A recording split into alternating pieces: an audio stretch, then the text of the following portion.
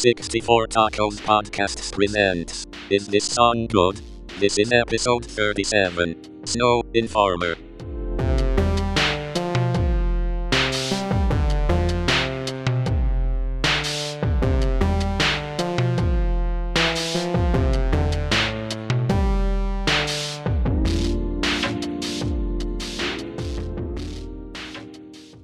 All right. Welcome back to the Is This Song Good podcast, a 64 Tacos podcast. This week, we're continuing our series about popular songs that we don't know why, and we're discussing that. And this time, we're doing popular Canadian reggae musician Snow's song, Informer, from the album 12 Inches of Snow. Came out in the 1992. So my first memory of this was I was in middle school, and I think one of my friends was talking about it, and then I started hearing it on the radio, and I didn't know what to make of it. And I think part of the appeal initially for me was that it was sort of fresh and inventively different. But I can't say that I ever liked it. And the more I listened to it, the more I hated it. And now going back to revisit it, I even hate myself for having suggested this one for this series. So what do you guys think about this song? Well, it's remarkable to me that this song was the same year as Achy Breaky Heart, which we covered just a few weeks ago. And like those songs were going to be played maybe back to back on Sunny FM back in 92. Mm-hmm. Yeah. There was almost certainly it happened. And I remember this song would come out and I would love it. And I would try to sing along and, a licky boom, boom down. Yeah. I have read the lyrics, and I do not know what that line has to do with anything. I can't figure it out. It doesn't. None of it has any. I mean, my understanding is the premise is somebody is there's a rat, and the informer, if you will, who's narking on something, but Snow is not going to be the one to rat. He'll never rat. And that's as much as I can get out of the song because the lyrics are unintelligible. And I get that there's that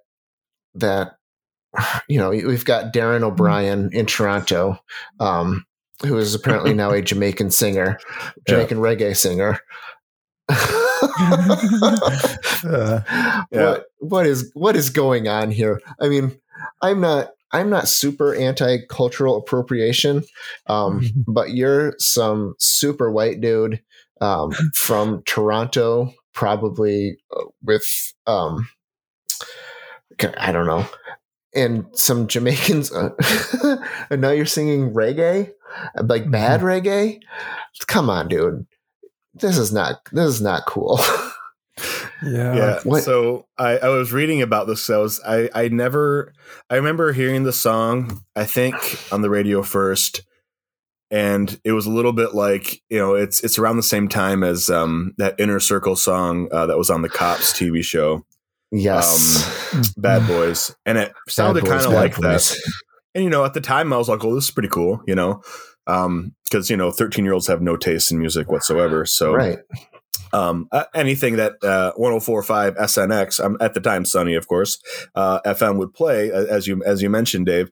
I was like, yeah, I'll listen to this. That was kind of my modus operandi through middle school. Like, well, whatever's on that station's cool, and some of it was cool, and some of it was Informer, not quite as cool. But I remember, you could have just played Disarm, or they could have just played Losing My Religion, and then it would go into Informer, and then it would go into Achy Breaky Heart. It was such a bizarre time. Yep. It was right around the time that Smashing Pumpkins album came out that I think we started being like, no, this is something else is better. But back in 92, I remember then seeing the video on MTV and being like, oh, it's a white guy. That's not what I expected. Wait, what? I didn't really think about it, but I was like, oh, I guess white people can rap, is I think what my thought process was. Because I guess the Beastie Boys were around, but this just didn't really feel like rap exactly. Yeah, and Vanilla Ice had been huge for a couple of years. That's true. And I didn't really quite think of this as rapping either. It felt more like reggae or something, some sort of mix of the two. And so I remember watching, and what's cool about it, quote unquote cool, is he's saying words really fast. Like that's the thing that was fascinating to me when I was like 13 and I heard it. I was like, wow, that's so fast. I can't even tell what he's saying. And then I read the lyrics and I was like, well, I kind of know what he's saying. And so, okay, I had no idea. Okay, it's called Informer, but I always thought he was informing, like sort of like rap bragging, like I'm informing you guys of how it is, and how it is I'm the best. That's what I assumed it must be about, because other than a licky boom boom down, I could not have told you a single word in the song other than Informer, right? Like that's what came through. Right. And you have to like study the lyrics as you're listening to it to figure out that he's saying what he's saying, which is fine. Whatever. So anyway, I'm looking into the song, and he's from Toronto, and I guess it says in this Wikipedia entry that Jamaicans moved into his neighborhood, and then he like got really into reggae. It's like, okay, I guess that's fine. The cultural appropriation thing, you're right, Dave. It's like, I think appreciating other music, I don't know if this crosses a line or not. It's maybe you could call it an homage. I don't know. It always just kind of stinks when like going all the way back to Elvis or big band stuff before that.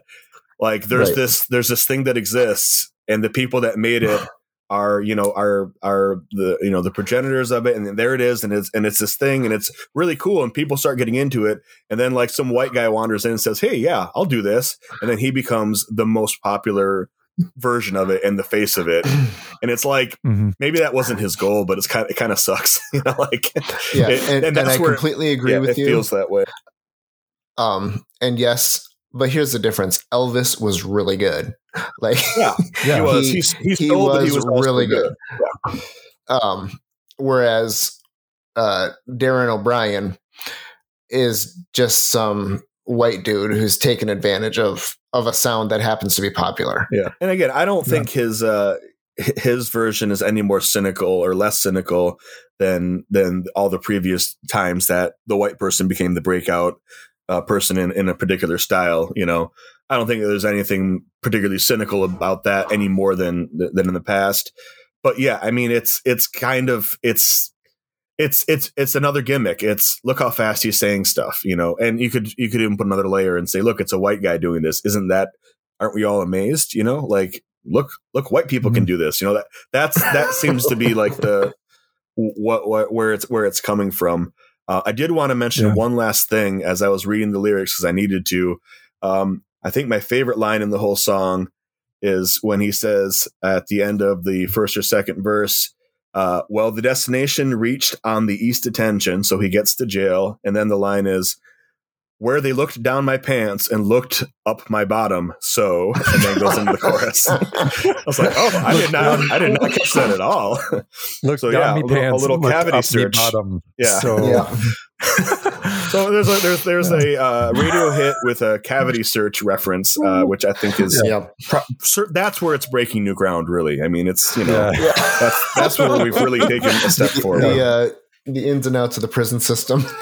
Ins and outs, huh? Yeah. That's that's where the popularity comes from, I guess. A licky boom boom down, all right. A licky boom boom down. Yeah. Yeah. So I don't know. I think the reason this is popular is because it, like you mentioned, it sounded different, and it's his like little his little rhyming, dance hall singing is super fast.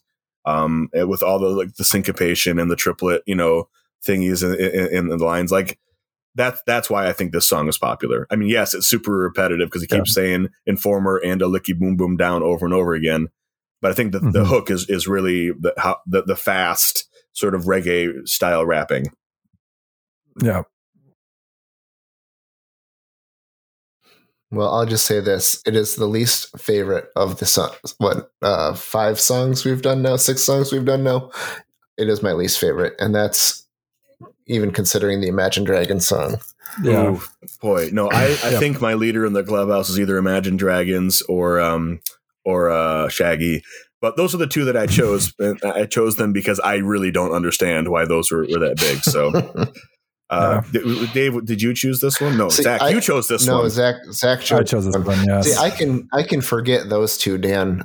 They can leave my mind. This one will haunt me for the rest of my days. I just think I heard this song less. Like I mean, I remember it, but I don't remember hearing it on the radio. Really, I just remember maybe a little bit, but I just don't remember it being as present as well, certainly as the Shaggy song.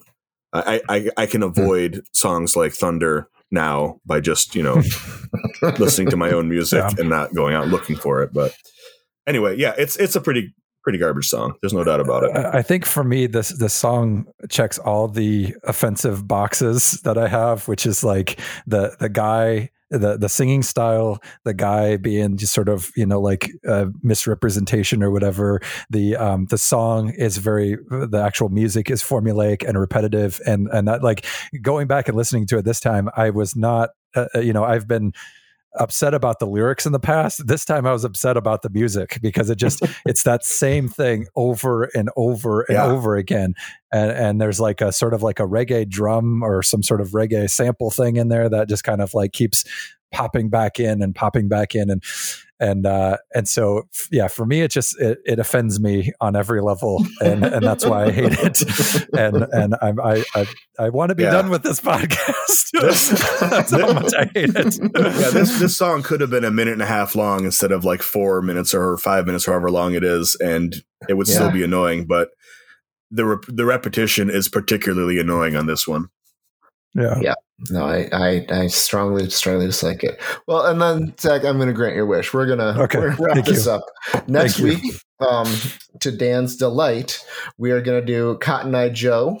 Yay! Excellent. Let's go skating to a skating party. Yay! So we'll see you then. All right.